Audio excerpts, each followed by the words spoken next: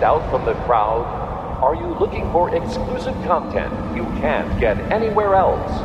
Sign up for the Shoulder of Orion Patreon at BladeRunnerPodcast.com/support and show the world you're something special. The following audio entertainment is brought to you by the kind folks at Tyrell Corporation, reminding you that civil registration isn't just common sense, it's the law.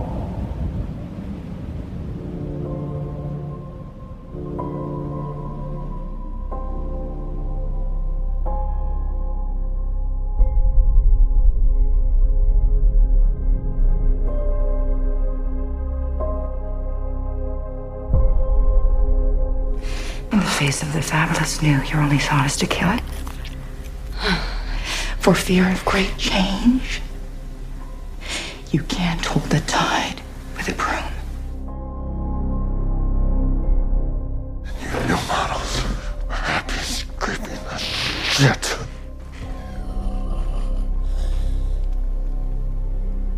Because you've never seen a miracle.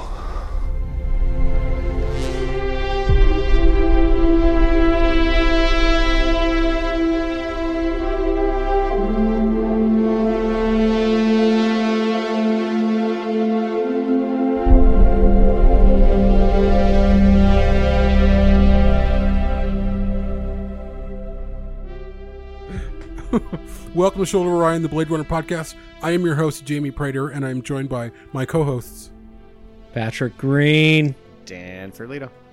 And we are coming to you guys live tonight. It's been a while since we've done this. We felt like it was time to step away from the craziness that is our current world, which is almost every day, and talk about something that we love. And we have not had a discussion about the casting and characters of Blade Runner 2049, so we thought this was time. And there's a lot to discuss, a lot of different characters, like I almost said Joy, like Mariette, like Sapper, like Gaff, who's in it. We haven't really discussed him much either, so that's what we're doing tonight. So thanks for joining. You know, we're like leading up to this episode, we were talking like, is it okay to record, you know, during such a kind of crazy week? Like there's so much going on. Is anybody going to care? And I personally was sort of like, I think I need to sit out because I'm just so exhausted and kind of just drained from all this. And something that Jamie said really resonated with me, which is that this is kind of like the exact time to do this because it's a chance to escape for a minute into something that we love, something that's like been there and will be there regardless of what else is happening in the world. And Blade Runner and Blade Runner 2049 to me are more than ever two of those things that I can depend on. You know, that when you know, it's easy to talk about escapism like it's a bad thing, because I think sometimes it gets kind of thrown around like that, like it's a pejorative term. But it's not, you know, and escapism done well, as it is in these films, is almost like a public health measure, you know, to have the ability to escape into art for a little bit of time. Is a really, really great thing. So I'm glad that we're here tonight, and I'm really glad that we have people joining us live. It's been a while since we've done a live episode, so that's really, really nice. And thanks for being here, everybody. Absolutely.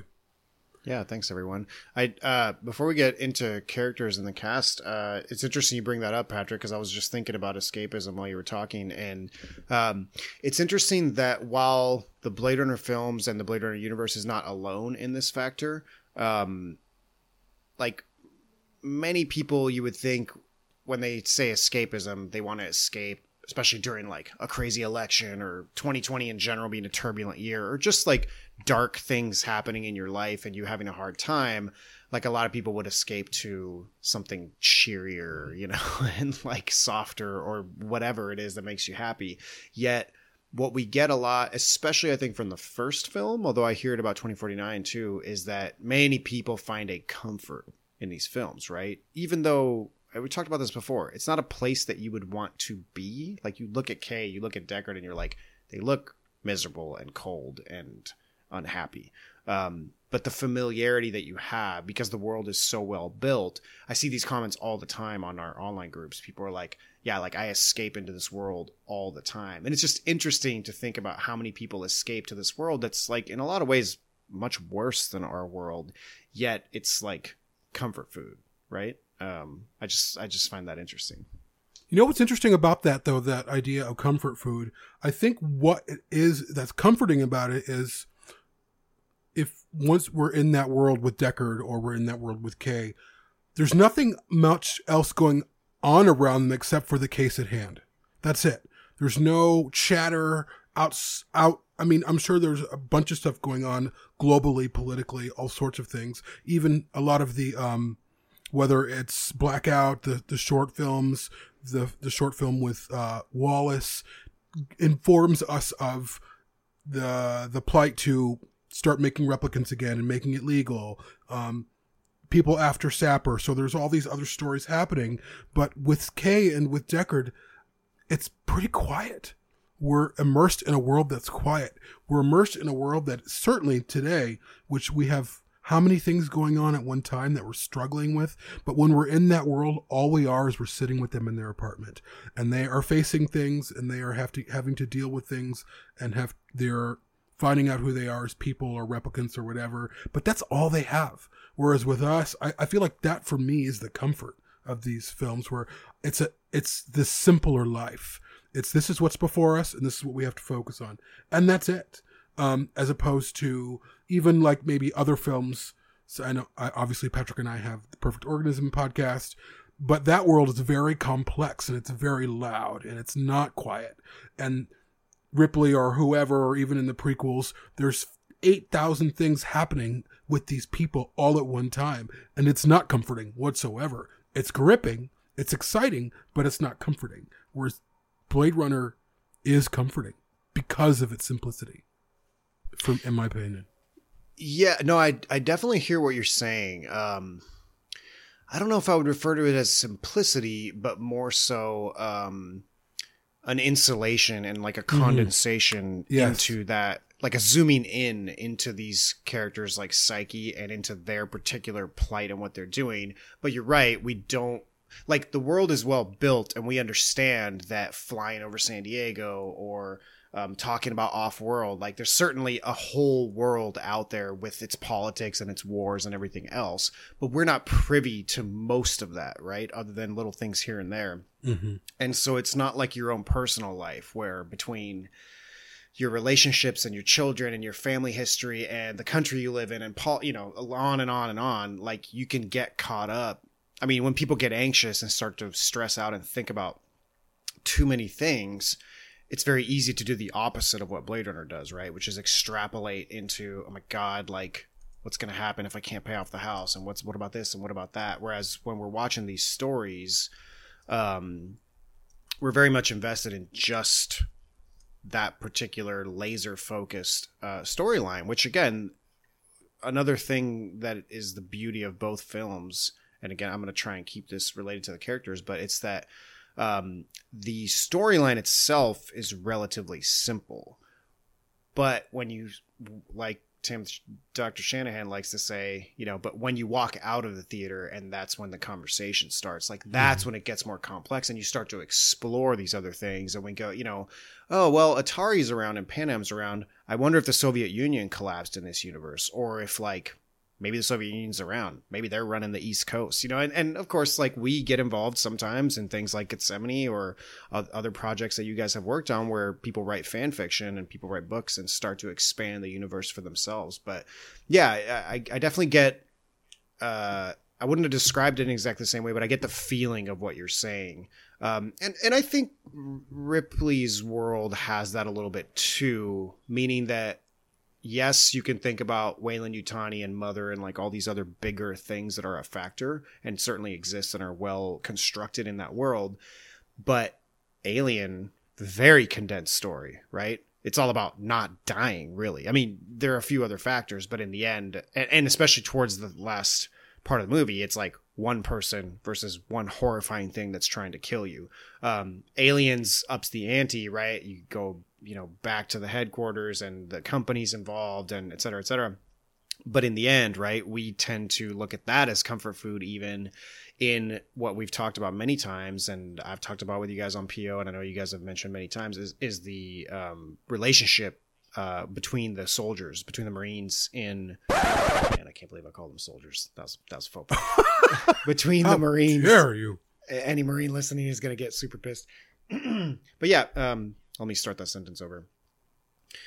It's the relationship between those characters and between the Marines that's very intimate and very condensed, where we don't know that much about Vasquez's life and their background and all that. You're concerned about their particular their relationship, right? Between her and Gorman and her and Drake, right? Like all that kind of stuff. And so it's interesting to bring it back to the Blade Runner characters. It's interesting when we get to take a step just outside and you see 2036 or 2038, the Nowhere to Run, right? The short, Sapper's short, where it's like you get a little bit of background on where he came from, right? And it expands that idea a little bit.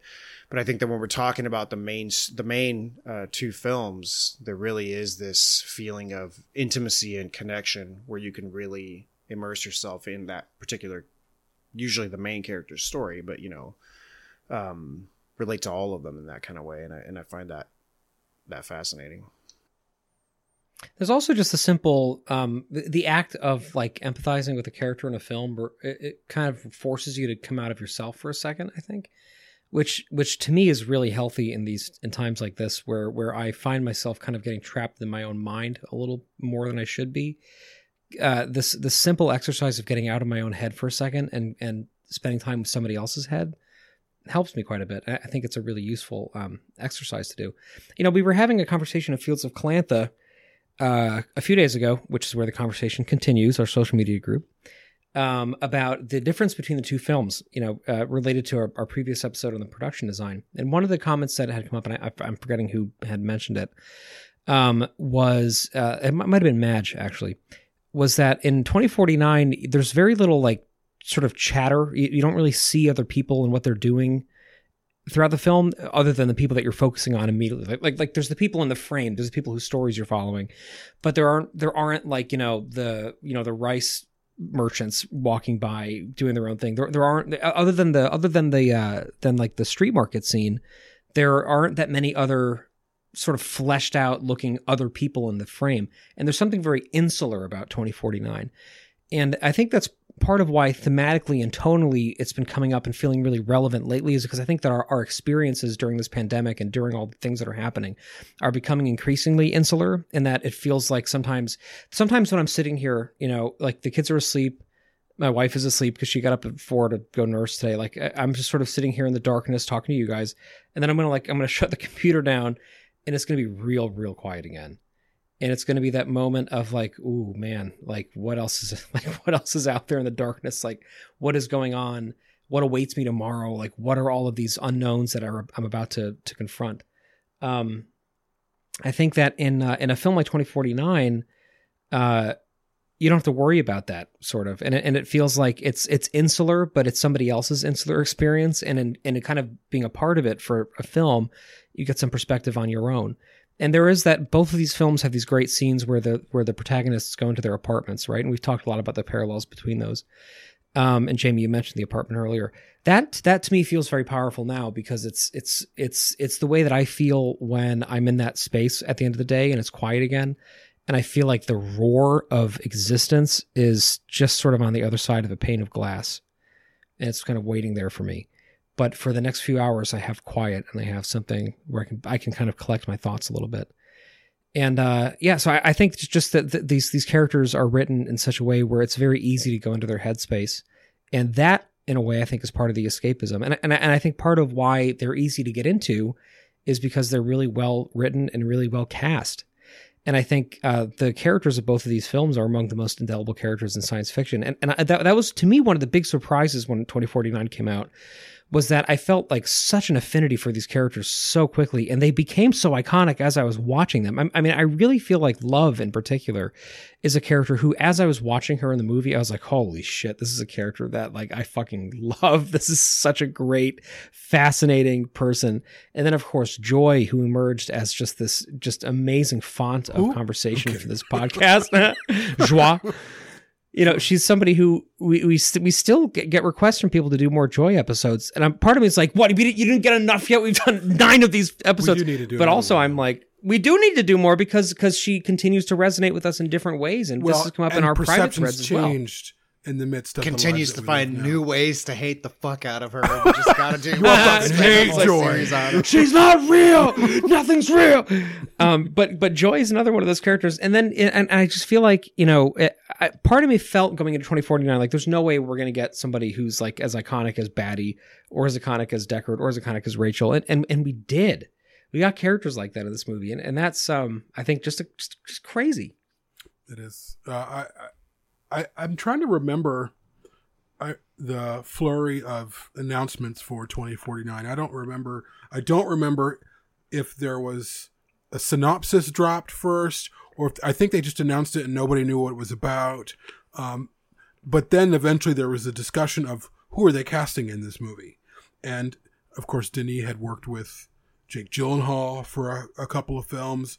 He's worked with some very specific actors. So there was a lot of talk about who they would cast as the main protagonist, which is of course Kay, and a lot of people went straight to Ryan Gosling, but a lot of people didn't either, and that was and I'm curious what that was like for you guys. I don't remember exactly. I do remember being one of the people feeling like Ryan Gosling is it. He's got it. Just based off of Drive and the films that he's been in, just his stoic nature, the way he acts, he just feels like a Blade Runner, or it feels like he could be in that world. So when they announced him, I wasn't surprised.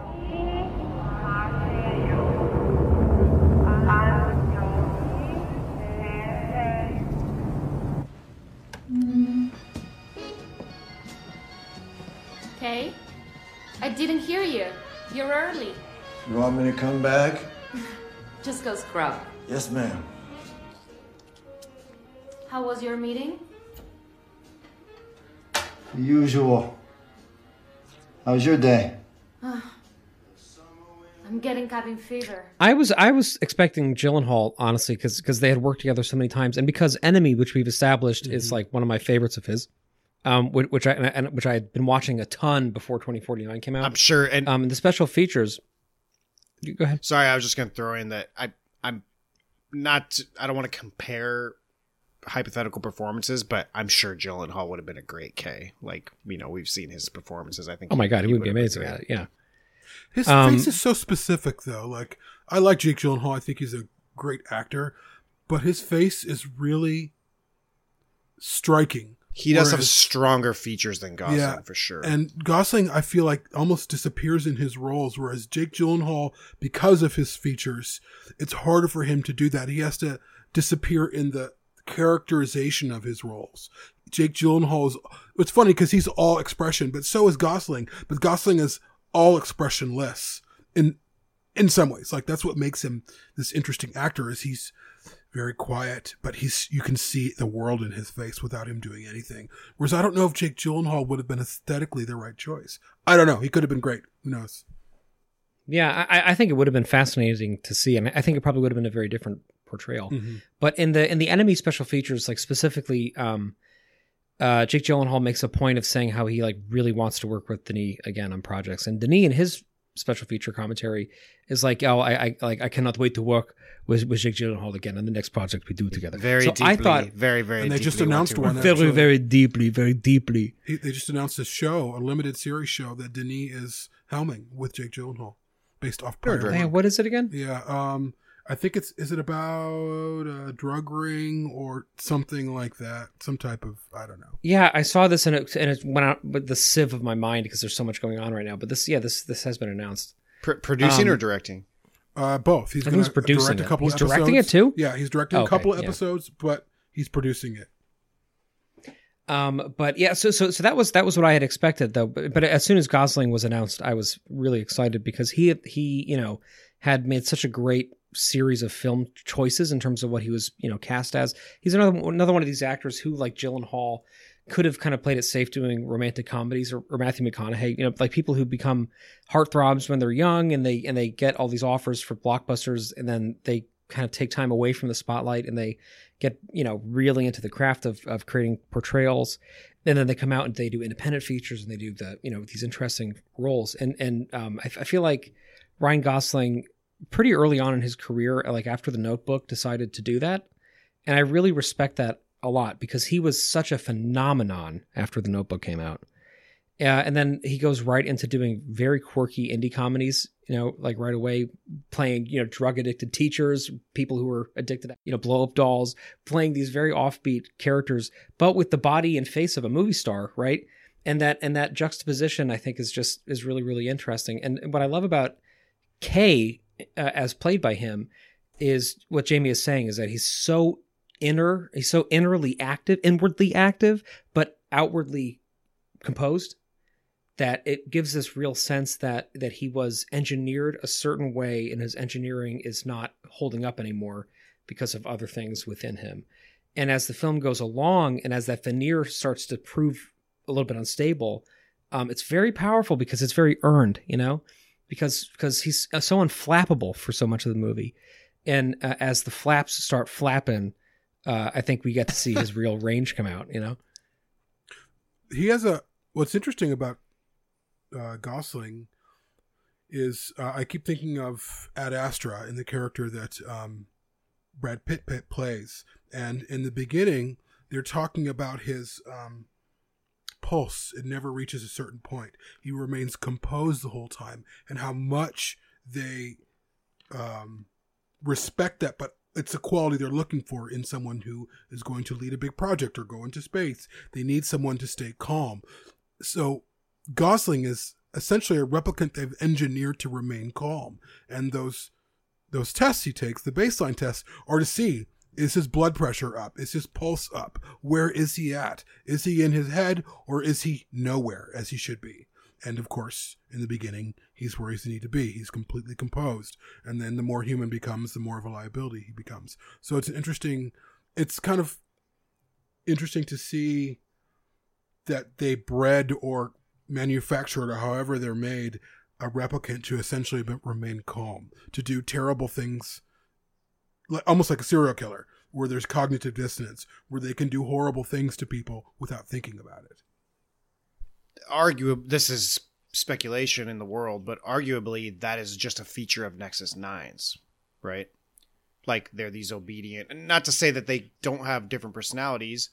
One could argue that Love and Kay, both being Nexus 9s, have different personalities, but I would guess their heart rates are similar, right? Mm-hmm. Love is also someone, like, she could be in combat, and it seems like she's like at, 90 beats a minute or something like that. Like, so different, and obviously these are actors portraying them, so they're going to have different ways in which they portray that in different styles. But we don't know.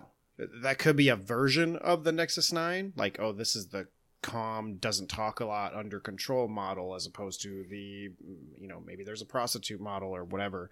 But yeah, like I think of, because really Love and Kay are the only defined Nexus 9s that we see as far as we know, other than like henchmen and stuff. We don't really get to see their personalities, right? So, well, Mariette could be an Nexus 9, as could she, but could 8. Yeah, I don't think of her as that though. I really? think she would be. Yeah, well, I feel like the Nexus 9s are like very specifically engineered for very particular roles. And I'm not talking about speculating who could be a Nexus 9. I'm saying, who do we know for sure is a 9? I think that's only Love and Kay in terms of the plot and the script, right? So they're kind of the example we have to go off of in terms of that type of calm personality. I like to, this is unusual because I'm being a little spontaneous. I wrote down some notes. Dan, you getting risky. You flapping. I have an interesting thread that I always think about with Sapper, but I then extrapolated it to all the characters in both films. And so I want to bring this up real quick and just let it float with you guys and see if it goes anywhere. It might not.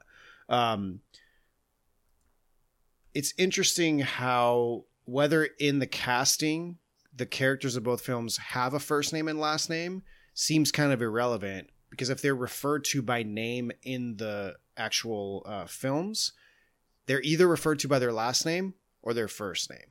Like Deckard is Deckard always and to everyone. No one calls him Rick, None of the characters call him Rick. We don't refer to him as Rick, right? But we know his name is Rick Deckard, right? So I mixed the films, but I separated a list of characters that go by their last names, characters that go by their first names, and then ones that we're not really sure. Like Coco is a good example. I'm like, is that a nickname, first name, last name? I don't really know. So Tyrell, Wallace, Deckard, Bryant, Chew, Joshi, and Holden. Those are all defined like we know those are their last names. Some of them we don't even know their first names. Actually, we do know those people's first names, but onto the other first name, or the other list, which is first names, mostly replicants: Roy, Pris, Zora, Rachel. JF kind of goes by both, right? Like Pris refers to him as JF, Batty refers to him as Sebastian, so does Tyrell. Leon, Joy, another one that's kind of like first name, but really it's like a proprietary name. Frasier, and then Love, Kay, Gaff, and Coco. I put question marks on them because we're not 100% sure. Like Love is kind of her nickname, maybe. And again, replicants don't necessarily have to have a first name, last name. I'll leave Sapper for last because I always found it interesting that we referred to him by his first name, right? And again, he's a character that's not really mentioned by name specifically. I mean, his file has his name, and maybe Joshi says Sepper Morton once, but really you don't hear his name come up. Same with Mariette. You see his name come up. You see his name? Yeah, on the interface. Mariette's one that we only know from the script and from like IMDb. Her name never comes up in the show. We don't know her last name. She's only referred to, and she's never referred to by name, right? She's just like a hooker, essentially. But I'll finish my thought with Sapper Morton, because I was always like, like the way he's like military and stuff, I would have thought they would have referred to him as Morton. But again, most of the replicants are referred to by their first name in the script. The other interesting thing is I looked up sapper in the dictionary. You guys know what the definition of sapper is? I do not. Is it somebody who works with trees? No, I think you're confusing that for a sapling, which is a young tree, right? I think. Flapling. I just wanted to have a similar root. Flapling. Yeah. So Slapper. I remembered it was related to soldiering, which is appropriate, but I couldn't have defined it myself. This is just like dictionary.com says a soldier employed in the construction of fortifications, trenches, or tunnels that approach or undermine enemy positions, which I found was kind of interesting considering I had no idea. Right. Considering his relationship to helping Rachel, delivering Rachel's baby and the significance of that to the plot. And, in terms of undermining your enemy, I thought that was kind of cool. Anyways, discuss. That is really cool. Yeah, I hadn't really thought about the nomenclature in that way before. I don't know if it was intentional. And again, there's some that are ambiguous. Gaff is probably his last name, but we don't know. We never really get clarity on that. What's interesting, I think, I know we've had a love episode, but I don't think we discussed this. As we discuss characters, I'm sure it's fine to jump around a little bit, but you brought up love, and what I do enjoy about her character, I mean, everything about her character, is that oftentimes in sequels or prequels, you get introduced to reintroduced to characters, and it's always this fine line like, oh, I see what they're doing. He or she is the flip of this old character, whereas I didn't get that sense with Love. Love was not Roy Batty. She wasn't trying to be, or she wasn't written like Roy Batty. Obviously not performed. She's a female character. I think there's some symmetry between them in terms of some opposing symmetry, whereas Love was out to destroy. I don't think that's what Roy didn't really want to destroy.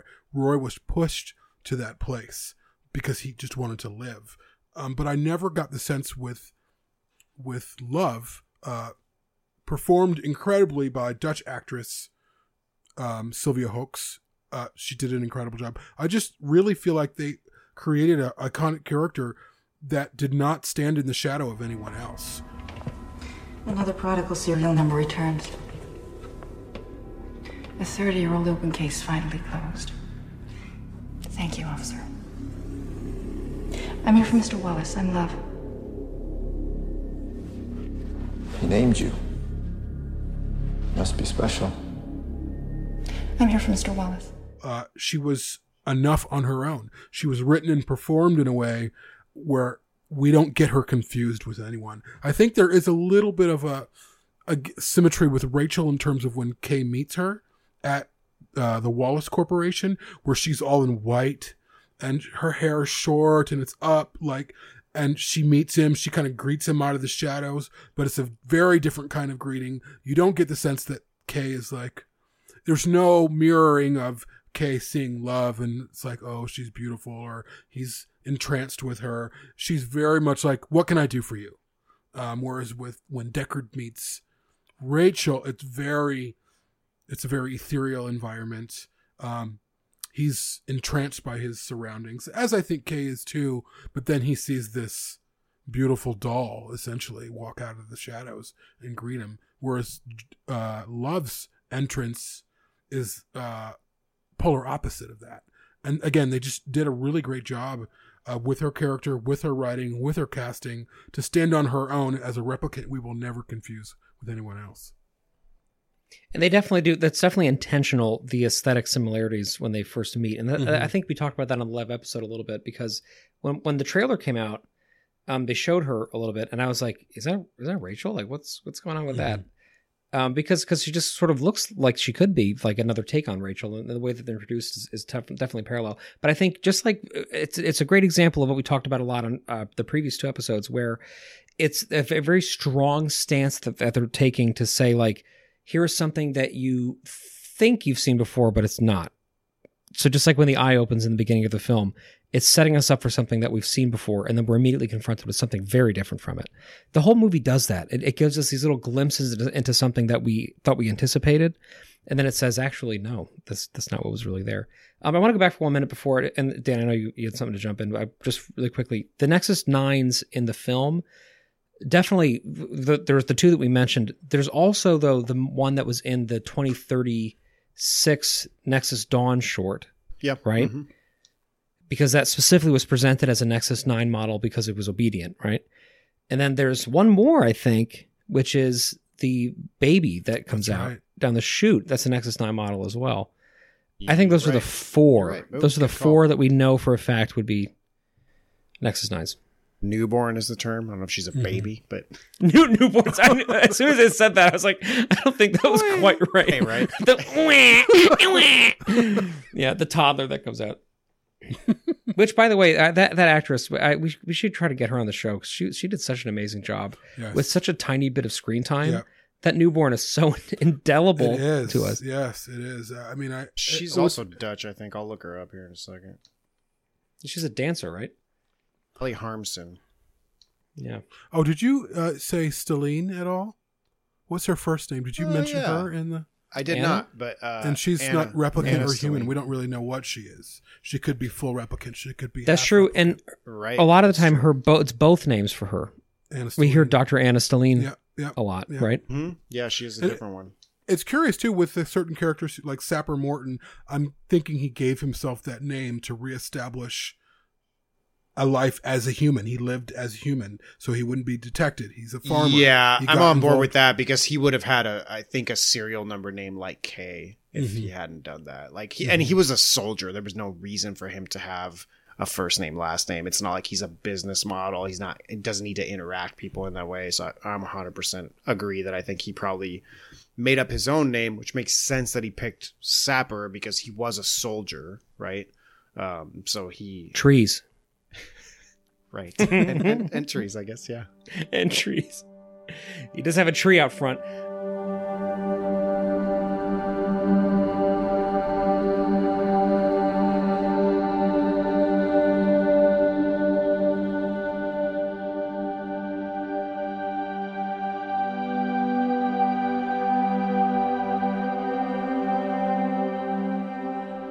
Can we talk about Sapper actually for a moment? Because I know he's a favorite of ours, and Jamie especially has been thinking about Sapper quite a bit lately. I want to say first off that Dave Bautista to me. So all right, so a little bit of true talk. I was a very big wrestling fan growing up. I went to quite a number of WWF and then WWE shows. My dad took me to like 12 matches, and I fucking adored every single moment of it. Dave Bautista came about after I had sort of fallen out of wrestling fandom. So he was somebody who I knew about because I had friends that were still like following that stuff that would be like, oh, he's like really, really great. And like a really good guy because he had a reputation as being just a good person. But he was like not on my radar in any capacity other than just recognizing his name until Guardians of the Galaxy came out. And I was like, holy shit, he was so funny in that movie. I could not get over how naturalistic he was in that film. And I find that really exciting because when you have somebody who has all of these other skill sets, like combat, like somebody who's like a professional fake combatant with a physique like that and an ability to move physically the way he can move, but like this incredibly poetic, quick-witted, nimble spirit where he just acts like such a mimic or such an artist. I always like love performances like that.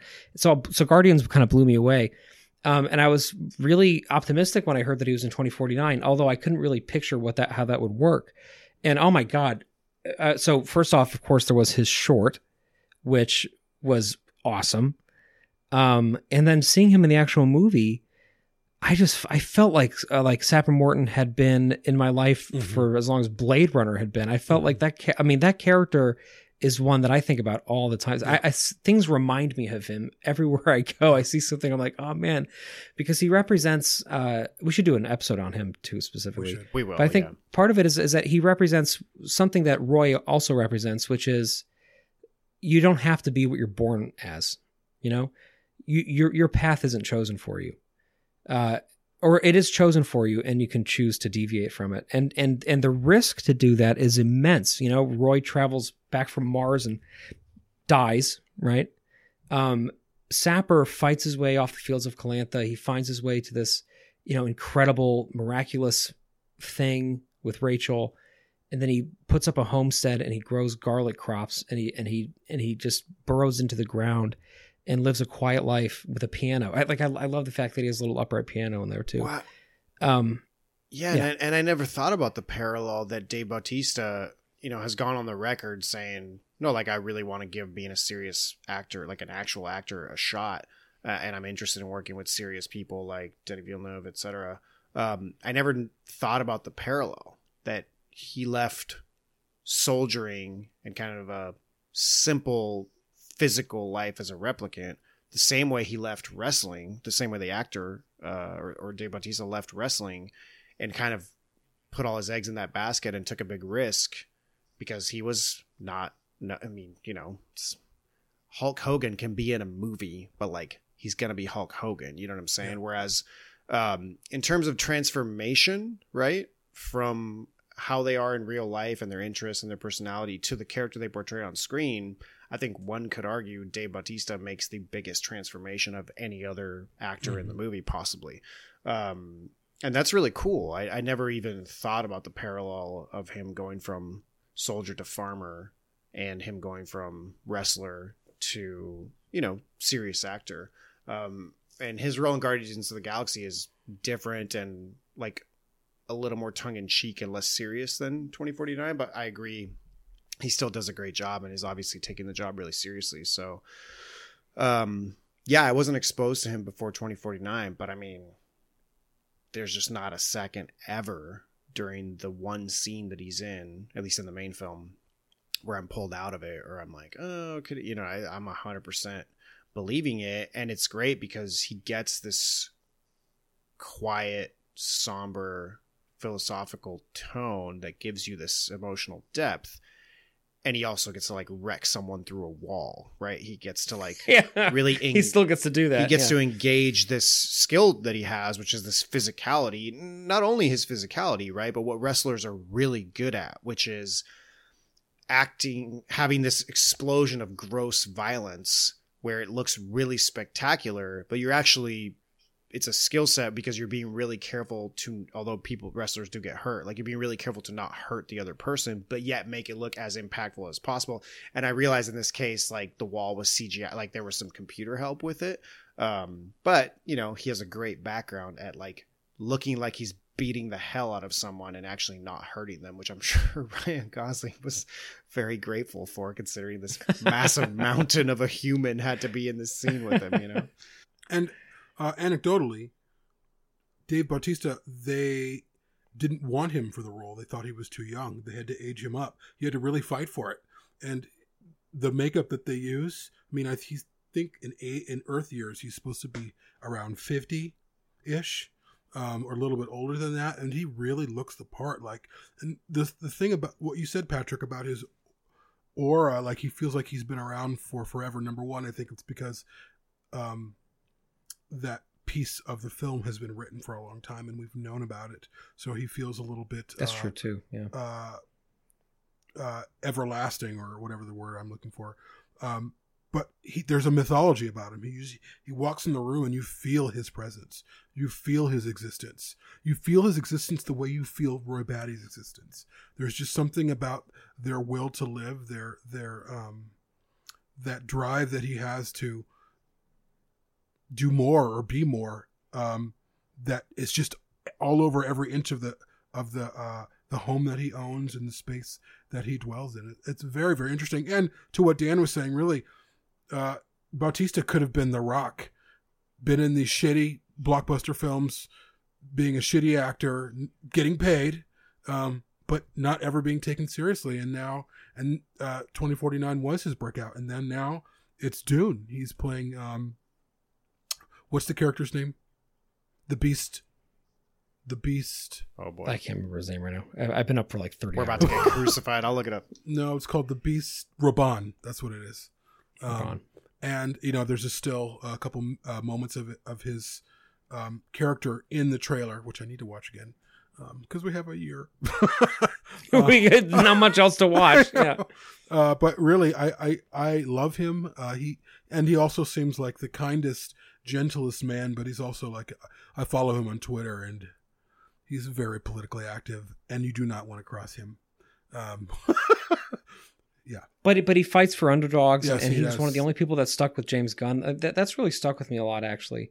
The fact that he was so vocal in supporting James Gunn when Disney was trying to out him a few years ago for old tweet jokes that he had done, and it was this whole big to do. Like he's a very loyal person, I think, and somebody who cares a lot about the people he works with. And as we've seen many times, that's who Denis goes for.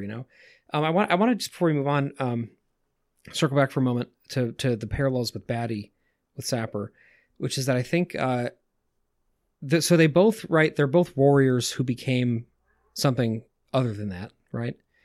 They're both ex-fighters who decided that they wanted to like bring more life into the world, right? And what I love about, so Batty's journey is still very much this bellicose, I'm going to, get more life fucker at any cost, whatever it takes. Whereas Sapper, like, in addition to delivering the baby, commits himself to bringing more life into the world by the simple act of growing food, which is something that I find just so beautiful and so circular, because he's an engineered being, right? Who then through natural processes brings food into the world and nourishment and protein. And I really love with him a couple of costume touches. Like I mentioned in the past, the glasses really stick with me a lot with Sapper. That's one of my favorite elements of him, because they're these ridiculous little, almost like pince-nezes, like these like old French glasses, on this hulking man. But it's exactly right, because he's not comfortable in that body. That's the body that he was given, but like that's not what his spirit actually is all about. And I love how he counteracts it with these tiny little dainty glasses that he wears so he can read better. And I just absolutely adore that character touch, and I really adore his house. It's one of my favorite sections in the Art and Soul of Blade Runner book when they get into that. Every time the film's playing and I'm watching it, I pause it and I look around what's in the room with him. I just love it because like where it's located is so cold and barren and vast and scary and overlit. And then you go into his house and it's just like, it's like going to grandma's house when you're a kid or something. There's something cooking on the stove. It is. There's like doilies on the tables. So these little touches of domestic simplicity that he didn't do for anybody else, because there's nobody else that sees him. It's for him, That's what his paradise looks like. Like Sapper Morton's paradise. This guy who was engineered to fight and murder found his way to this little tiny patch of earth, to a farm, and set up a shelter to stay safe, from the elements. And then within that created basically this little picture of 1950s, almost Norman Rockwellian American farm life. And it's just a beautiful, warm touch that, again, we see right in the beginning of the movie. And it is really different from anything else in the first film. But because of the way it's lit and because of the way the scene progresses and because of when it was written, obviously, it feels very much in touch with the original. I just think Sapper Morton is one of the big highlights for me of this entire movie. To a smaller point you brought up, I didn't even think about his glasses. I mean, the point about the daintiness of them compared to this like hulking man is interesting, but also it's a replicant wearing glasses. I don't think we've seen any other replicant wearing glasses, which I think living on a farm by himself would imply his vision is deteriorating, meaning he's not wearing clear lenses to like look cool, and so I think that shows probably just the fact that Nexus, post Nexus 6s, so 7s through 9s don't have expiration dates, so they do age and eventually die off. And so I imagine right. vision. He's a 7, right? No, he's an 8. He's an 8. The 7s, the only confirmed 7 is Rachel. She's kind of an in-between stage. Right, and then right. if Deckard was a replicant, he was likely also a 7. So those are the only two 7s potentially in the world because they were prototypes. And then Tyrell started producing the 8s. The 9 is sort of Wallace's improvement on the 8s, right? But the 8s are the ones that you see in the reliquary when you're walking into the headquarters, floating in the glass. Those are the 8s. It's like the previous line, right? Because he's in there. There's a Dave Bautista floating in the glass. I'm not sure if those are just examples of prototypes on the way to building 9s, or if they're all 8s. Like prototypes to me. I don't know. You think so? Maybe. Interesting. I don't know. Actually, no, but that's something we should look up. Yeah, another one of those things that's up to interpretation. Ooh, and I am going to tease something that I know we're going to do in the future. I don't know if it's going to be part of this 2049 series, but I know we've talked about it before, which is an episode tackling a little bit more of the detail of the actual engineering and manufacturing process of replicants, which we've sort of steered clear of because we all and most of the fans love the way that it's kept ambiguous. But I think we've talked about it before where we were like, but that would actually be cool too. So I think that we'll probably start a thread and ask fans for their own theories and then bring up our own. And then we'll have an episode eventually discussing, sort of, this stuff we don't see in the world building of how are replicants constructed, because it's never really explained. And you get little glimpses here and there, but we don't know for sure. Right. That'd be great. I'm looking forward to that. That'll be a fun conversation. What do you guys think about Freysa? And I need to find out who that actor is. One second. She's an Israeli actor, I think. I know several people who it's like the only character / actor they don't really like in 2049. Or at least I've heard at least a couple of people speak for that. Carla, one of our patrons, I know that's definitely her opinion. I think if I'm remembering correctly, she's not a big fan of Freysa. Yeah, I don't know. She's very historical in nature. Just by the fact that she was there for Rachel's death and childbirth, which is obviously an intense moment, I think, in those replicants' lives, but also this monumental moment in replicant history, et cetera, et cetera. And then arguably she seems to be sort of a revolutionary leader. So I think she's a really big character with not a lot of development. And I'm not saying that's good or bad inherently. I'm just saying that's the feeling I get from her. I don't know. What do you guys think? Freysa's not a character that sticks with me very much. I think the replicant uprising angle of the film to me is the part that falls flattest. I think it's just not something that I don't know. It feels almost like it's the beginning of another film, and then that kind of gets aborted a little bit. Like where it happens in the context of 2049 to me is like I'm not like emotionally in a place where I'm like really particularly like excited for that. And so part of it is maybe that, but part of it also is she just kind of, the character is a little more like expected for me, the way that she's written. Like she's this kind of war torn, scarred elder who like wants. She's sort of a oh my god, I'm so tired. What's his name from Rogue One? Forrest Whitaker's character in Rogue One. Oh, I can't remember. Oh my god, I cannot remember his. But anyway, you know what I'm talking about, right? The general who's like been through a lot, and he's becoming General Grievous eventually because he's having so many things replaced, right? She kind of represents that to me a little bit. I think the actress does a good job, but it's curious. She has more screen time probably than Sapper Morton does, or at least pretty much equivalent to it. And I kind of forget that she's in the movie sometimes. What's interesting, the actor who plays Freysa, her name is Hiam Abbas. Hopefully I'm saying her name right. Her character's name is Freysa. I don't know if I'm going to say her last name right. Sadeghpour. Sadeghpour. I didn't realize she had a last name. I actually, when you see her at first, I remember seeing the photo of her holding Anna when she's a baby. What do we think who she is first? We think that's Rachel because it's a far away. Rachel again, yeah. But it's not Rachel, but there's something like I have a photo of that photo right like hanging on the wall right across from me. And there's something very powerful about that photo, about her being in there holding up the child almost like she's Mary. I don't know. And then when you see her, there's something very powerful. I actually like it is resonant for me that she sort of represents the uprising. Not that I'm excited about it either, like you, but I just feel like what I love about it is Kay is at the intersection of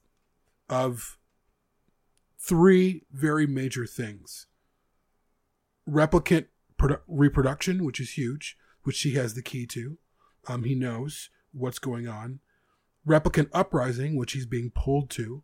You got to do this. You've got to kill Deckard. You can't leave Deckard to me. All of those things. And then Deckard surviving. Deckard finding his daughter. So he's met with these three converging ideas. And two of them, the replicant uprising is kind of, it's valid. It's, of course there's an underground replicant uprising, because why not? Because historically that would be happening to slaves.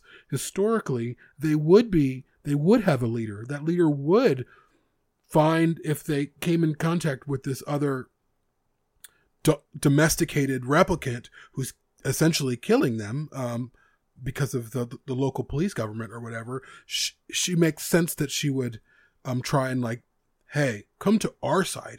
We need you as well. And what does Kay do in that situation? What would you do in that situation? Because their cause seems right.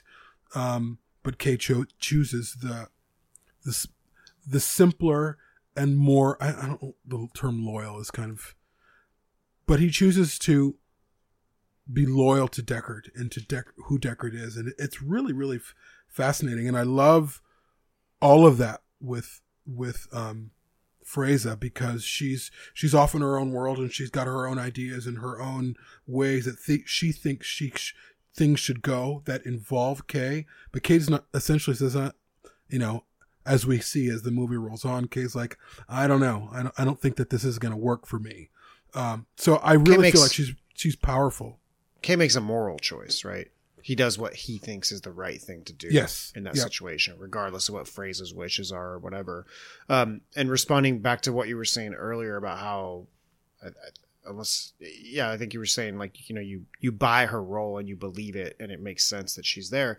And I agree with you. These aren't robots, right? These are, in terms of when it comes to leadership and politics and revolution, these replicants are people, quote unquote, right? In terms of they have personal feelings about things and they have goals for the future and all of that. If you're going to organize a group of people like that are not machines or robots, it's going to require leadership. So if there is a rebel uprising or whatever, it makes sense that there's a leader. Now, whether you connect with that part of the story, like it sounds like Patrick didn't, and I've heard this before from other people. I think I have too. Yeah. Yeah.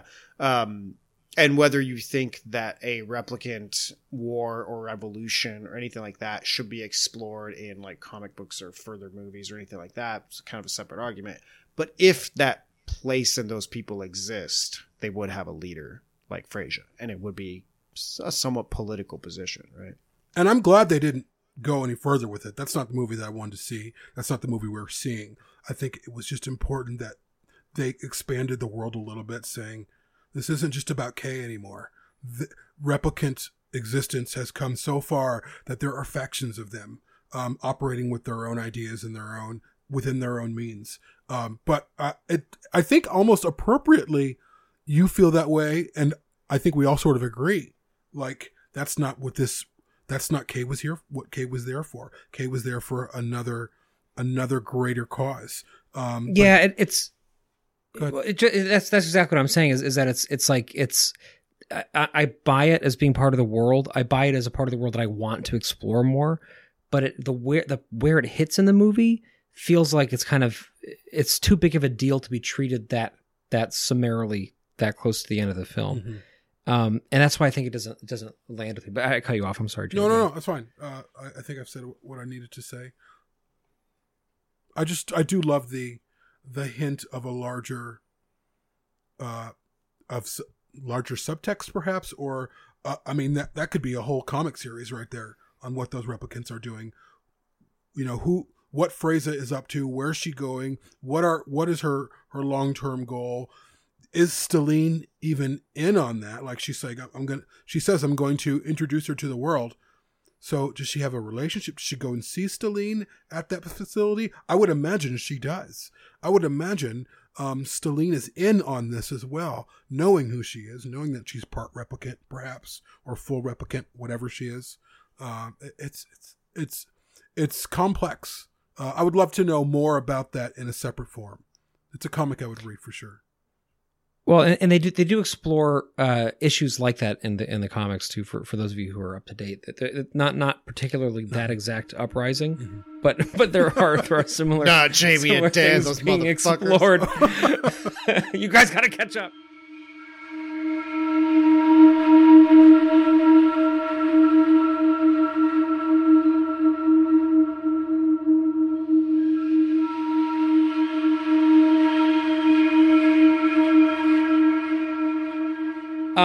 I want to make sure before we wrap, which we don't have to wrap now, but I might have to drop off because I've been up for so long. Is Mariette, because she's a character who is kind of a big deal in this movie, but we like never talk about her in any real way other than sort of the love scene. We just sort of bring her up, but she is a character with I think a lot of interesting depth to her. And in terms of Mackenzie Davis, I don't think I had seen her in anything before this. She's somebody whose name I recognized because I knew that she was getting roles and she was kind of breaking out. She was in that 80s show on AMC with Lee Pace.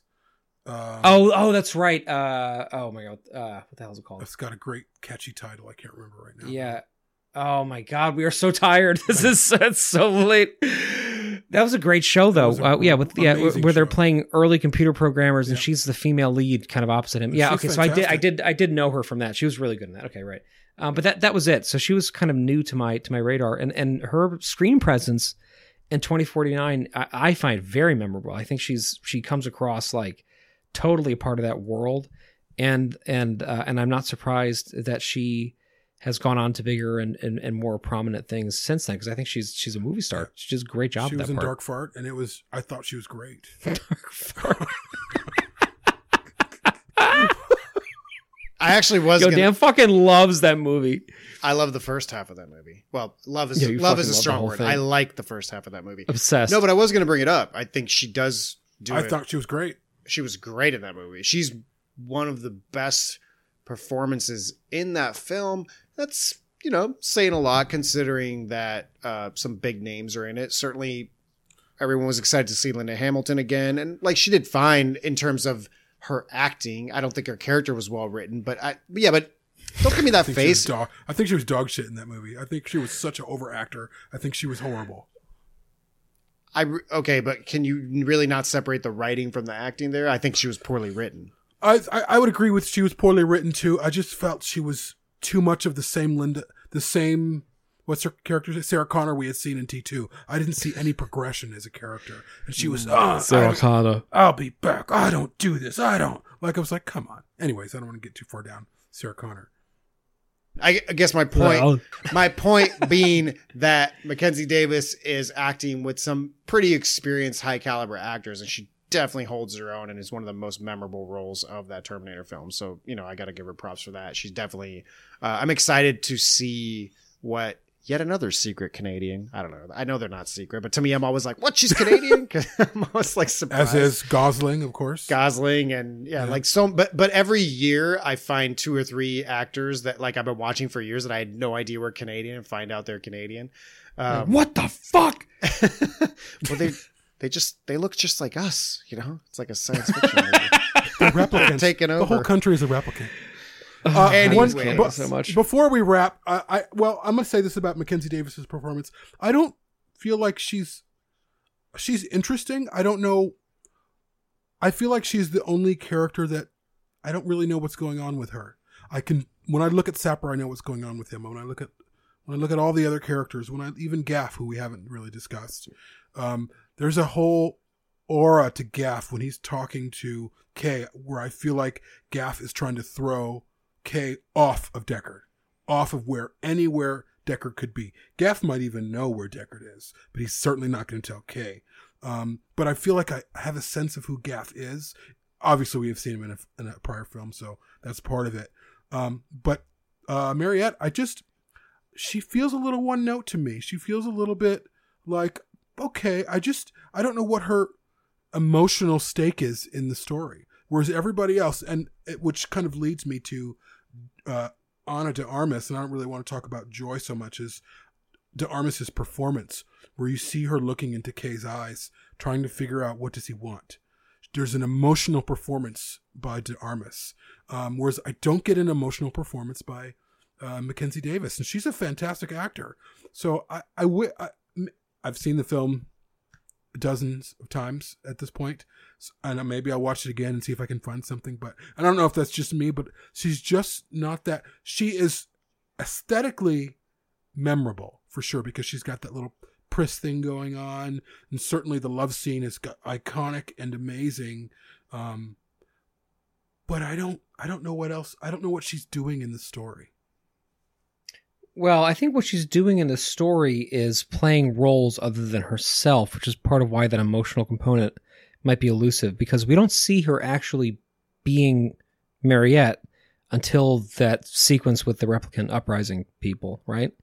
Like the freedom movement. That's the first time we actually see her being honest. That's true. Right? So for the first part of the movie, she and the other 2 doxies, I believe they're called, are trying to get information about Rachel from Kay by tricking him, right?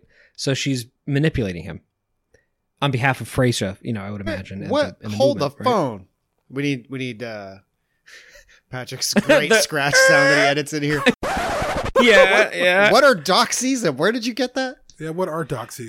That was in one of the wiki things. That was in Patrick's making shit up again. Look it up. Look at fucking type it in. Doxies. Verisimilitude. Doxies, Blade Runner. Whatever. Look at this. Doxies. Mariette and the Doxies meeting with Kay outside of BB's bar. Fake news. This is not fake news, bitch. Stop. They're called fucking Stop Doxies. Counting. Stop counting. I won. Oh my god. Let's not even fucking talk about it. No, so it's in the credits too. That's how they're credited, is Doxy 1 and Doxy 2. Oh, I believe all right. that is actually a guess, but I think that's where people got that from. If they're in the credits, It's I'll become buy that.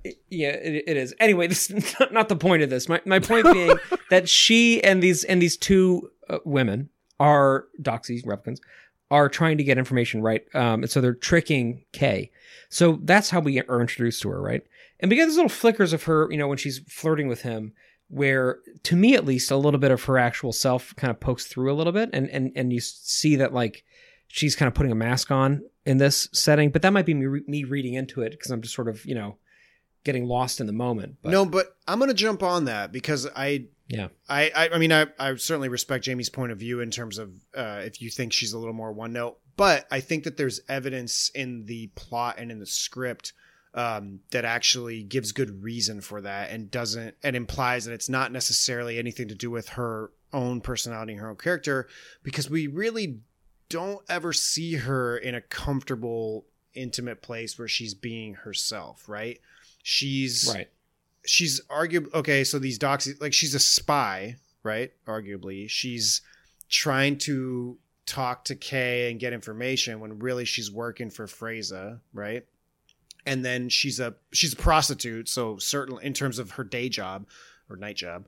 So certainly a prostitute is the type of work where you're always going to have a mask on, right? Like, you know, what prostitute is actually like letting her personality and her own intimate person in on some dude, right? That's like a job to her, right? So that's two facets where I think she has good reason to, doesn't necessarily have to be one note, but certainly not be genuine, and where you're like, I can't really read her own personality, but I think that really fits the character well, right?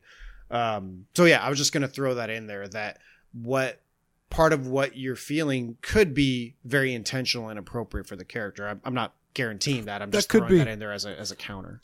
Yeah, she's mysterious. You don't know what her intent is, and I think that worked for sure, because that's exactly how I feel about her.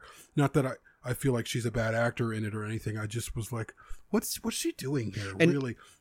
And I think, if anything, we get the most intimate portrayal of her in the sinking love scene where she sinks with Joy. I think that from a physical performance perspective, I feel a lot of tenderness out of that scene and a lot of genuineness. And I think, sure, like Ana de Armas and Joy play a big part of that. But I think Mackenzie Davis / Mariette are really putting a little bit of a personal touch into that. Like, yes, she's on a mission. Yes, she's a spy. Yes, she may have gotten paid by Joy somehow through like a digital credit as a prostitute. But Venmo. I like to Venho. Venho. Oh man, we got to copyright that one. We've been up for a long time. That's a good one. But to wrap my thought, I like to think that we do get to see a little bit of an intimate portrayal of Mariette's character in that scene. That is a little bit of actually her. I think that's another one of those moments I'm talking about, Dan, where like she's there to do a job that is deceitful, right? And regardless of the intent behind it, or the, you know, the good intention behind it, like she's deceiving us and deceiving Kay, because he's our cipher, right, at this point. But in that sequence where they're sinking, there are moments of, and it's not intimacy because she's not in love with anybody. Like it's not that, you know, she's a Nexus 8, she's doing her job. It's more of respect, and that to me is what I see in that scene, even though it's only for a moment. I think when Joy kind of yells at her for a second and she's like no, stop, so they can sync better, I get a real sense of like, okay, like I wanted to actually make this special for them, even though I'm here doing a job and getting paid for it. I'm going to be respectful. I'm going to make this as special as I can. You know? Yeah, she's taking it seriously or respectfully, as you say. But again, I would argue, and this is completely subjective and nothing that could be proven or disproven, I think. But in my view, I would argue that you guys are going to shit on me for this one. I don't know what it's like to be a prostitute because I've never been one. Oh, yes, you do. However, you a Van Home. You got platinum status on Van Ho. Yeah, you fucking knew that. I knew it was coming. I figured. You said it like you were like, oh, whatever. That was like a T-ball. I figured I'd just Oh my god, it was a fucking teabag. That was just for you guys. Anyways, my point is that I think in a moment of intimacy where you're doing what you're supposed to be doing, right? She's getting paid for a job. She's doing an infiltration mission, essentially. I think that it's totally plausible that in that half hour, 10 minutes, however long it lasts, you can lose yourself in the moment and be yourself and be intimate, because, you know, they're not talking. It's all never let it go. It's all physical communication. So I think that, you know, I mean, I can reflect back on, you know, moments like that in my life where it's like, you know, there's a special place you can reach where you're just being intimate and physical with a person where you get that whole feeling of it's just the two of you and nothing else in the world exists. You don't necessarily have to be in love to get that feeling. And so, I view that scene with a lot of tenderness from that perspective, which again is my own personal perspective, but just want to throw that Dan, out. why does this feel like you're giving us the memoirs of a gigolo or something? You're like, in my lifetime, I've been intimate, but I've known what it's like to not be emotionally intimate. I mean, two bodies can connect. I've had a lot of Venho transactions, but just like sometimes you have that special moment. Hit me up, Dan F69. Oh, it's Stripe. Only we better wrap this before it really falls apart. Yeah, this is going downhill. But as we wrap, I wanted to mention a couple things as it relates to Joy and to Mariette. What's interesting is what I do see in Mariette in the scenes where we're seeing her for who she is. There is this almost what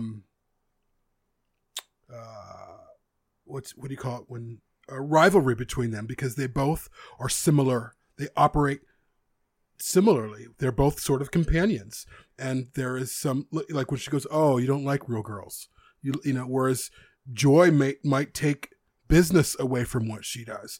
It's very interesting. They seem at odds. They don't really get along.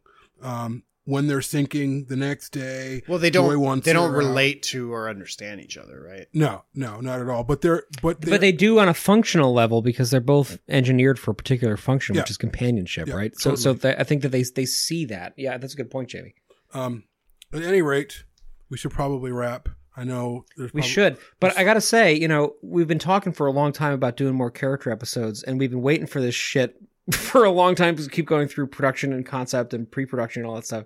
We're at the point now where I think we should branch out and do some more character stuff. Let's do it. And I really want to do Anna Celine, because that's been a very frequently requested topic. And again, we kind of barely touched the surface of that character tonight. And I think, as we go along in the series, now we're in the meat of the film, right? Like, we've gotten to the point where the movie's being made. We know we have the artwork, we have the production design, we have the way it's being shot. Now we can really talk about the film itself again in much grander detail. And I think the characters in this movie are at the heart of the experience of it. So I hope we get to dedicate some really good time to characters. And please, head over to Fields of Calantha. There'll be a thread up there a couple of days after this drops next week, where we will, be in there talking about your thoughts on these characters and on other characters you would like us to talk about. And we will incorporate a lot of what goes on in those threads into those episodes as they come. So if you want to have direct input into the trajectory of the series as we go along, make sure you join us at Fields of Calantha on Facebook, and we will be there talking with you guys and figuring this out. For sure. And before we leave, we have a program called Patreon, and if you want to sign up, it starts at $2 a month. You get the shows, of course, our main shows, and then you get Frame Rate, which is our film review show, and we have over 40 episodes of that ready and waiting. There are some free episodes available through our regular channels already, but most of them are behind a paywall. Start at $2 a month. You also get Shit Show, which is for Perfect Organism, if we ever start doing it again. But yeah, if you want to sign up, go to bladerunnerpodcast.com/support. $2 a month. That's it. You get hours and hours and hours worth of content. You can send us emails, give us your thoughts, maybe come on a show. It's a great way to support us, and all your money goes back into the show. We're about to unveil a audio drama in the next couple of days, so a lot of the money's gone into that as well. So, and while we normally don't announce our frame rates, we've mentioned it before in passing, so I'll just add it again just because I'm personally excited. But the three of us are going to be doing Predator for our next frame rate. It may come out right before this or right after this episode. So again, if you're a big fan of that movie, we're doing research and getting into it, so that'll be a really fun one, and you guys can look forward to that on our Patreon program. You know who's in that movie, Dan? Sarah Connor versus Predator. Sarah Connor versus Predator. All right, you guys. We love you guys. Hang in there. Stay safe. Take care of yourselves. Take care of each almost other. Over. We're so close. It's still going to be shit, but hey, we're moving through this shit together, arm in arm and hand in hand, and you are on our minds all the time, regardless of whether or not we say it often enough. You are always on our minds out there. Absolutely. Thanks, guys. See you guys. Love you guys.